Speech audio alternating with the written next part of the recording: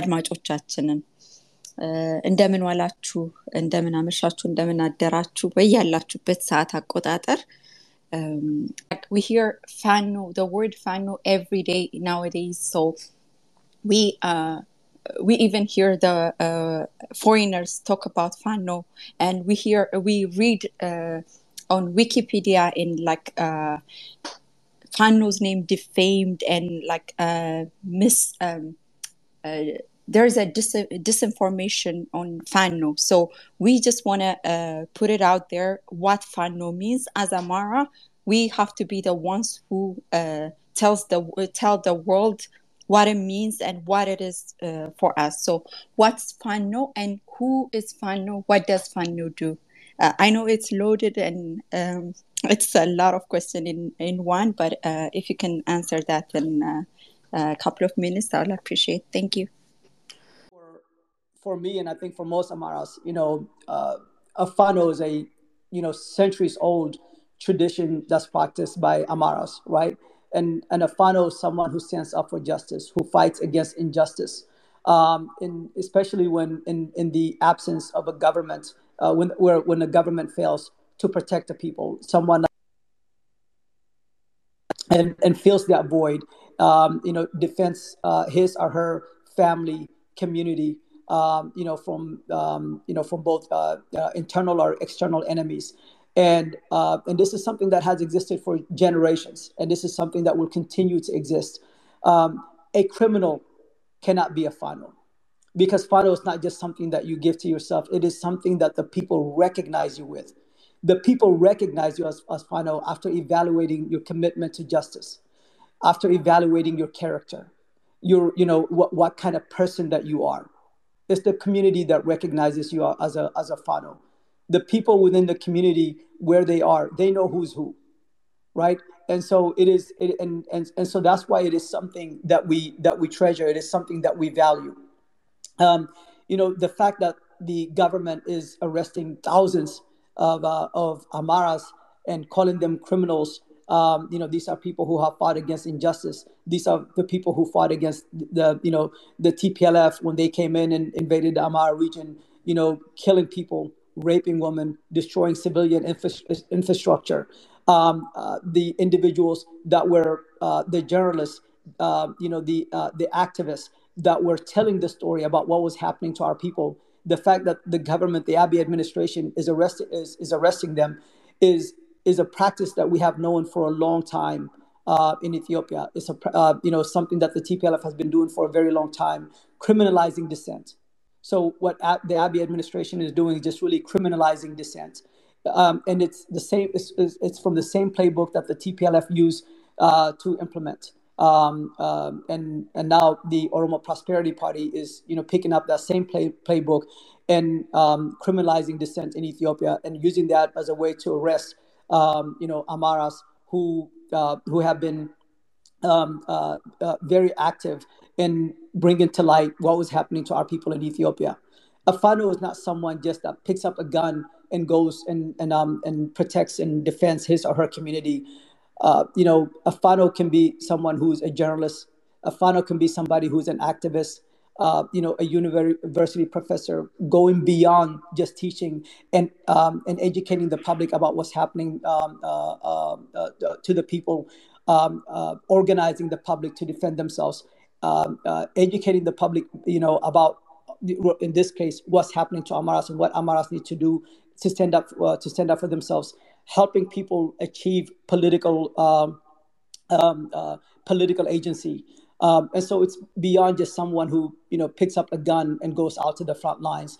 And so as you can see, the people that are being arrested are intellectuals, thinkers, thought leaders, like journalists, opposition political party members. And it doesn't matter. It's not just people from opposition political party members from Nama or from Innat or from Baldras. It is even people from within the government that have been critical of the of Abiy and the Oromo Prosperity Party. So anyone who is a dissenter, who is an Amara voice, is being arrested. Are there other non-Amaras in Ethiopia who have been critical of the Abiy administration? Yes, Are they being rounded up and being arrested? No, they're not. This is targeted.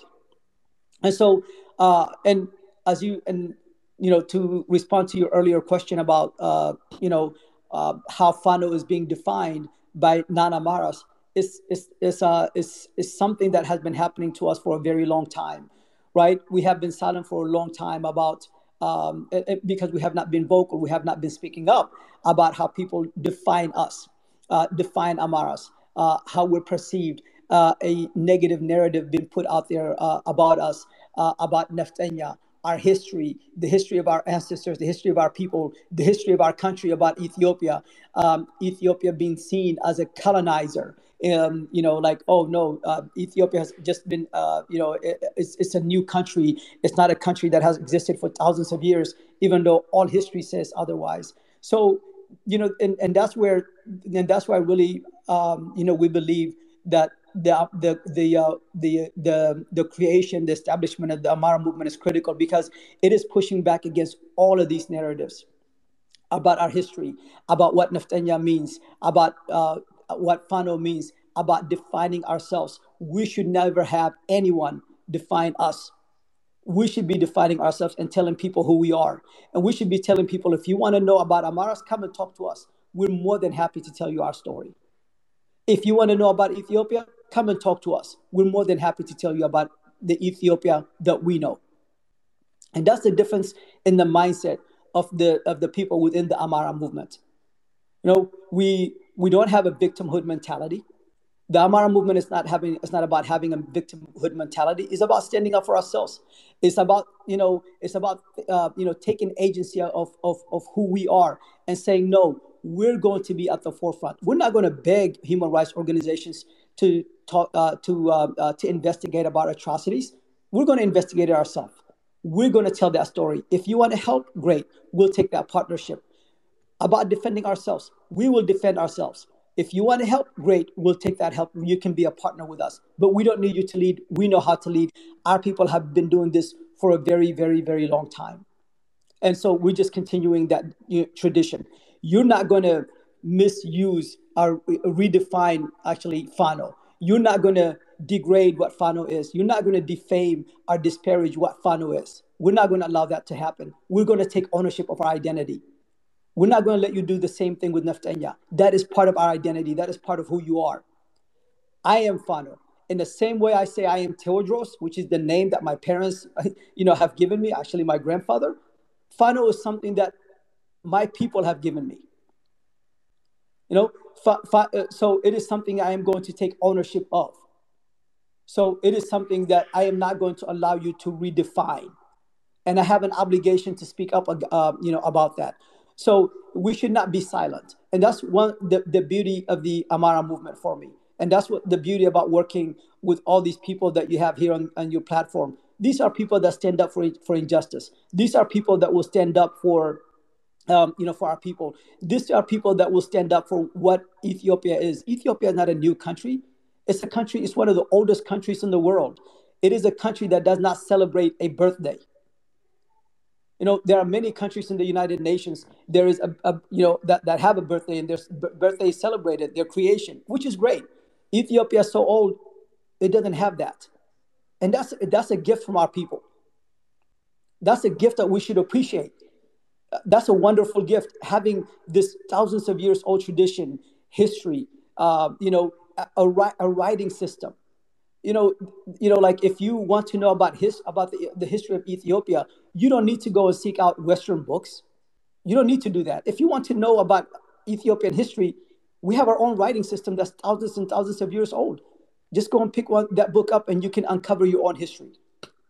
That's what a Fano is.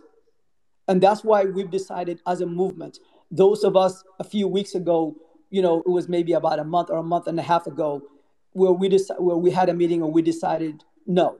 In the same way we took ownership about Neftanya, and we took that away, we told the world that you are not going to use this in a disparaging manner, you're not going to defame our name.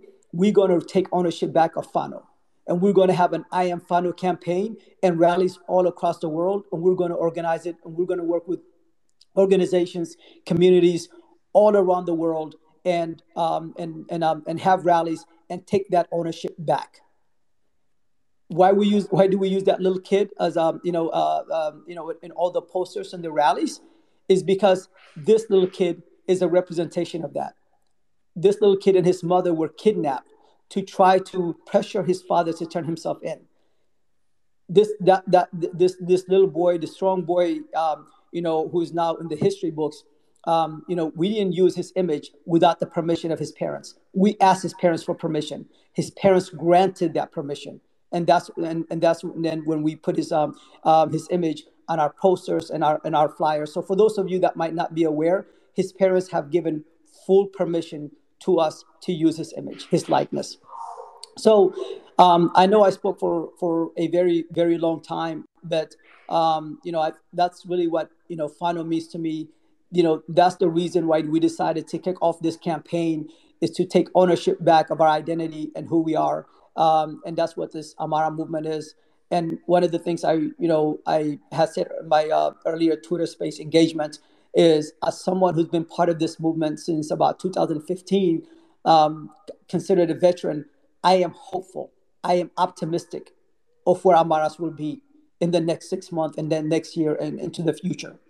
As someone who started out in 2015 when nobody wanted to say the word Amara, where people would just whisper to me and say thank you, we're in a different state. We always have known that if our people can be informed, if our people can be awakened, they will organize themselves. Then they will struggle, and then they will and then empower ourselves. Then we will struggle and achieve our goals, so that no Amara will be harmed anywhere in Ethiopia, or for that matter of fact, anywhere in the world.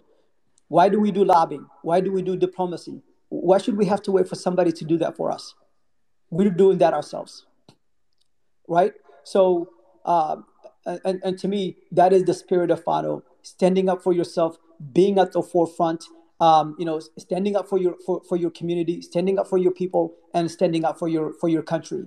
And I'll stop there. And I've spoken for a long time. Thank you.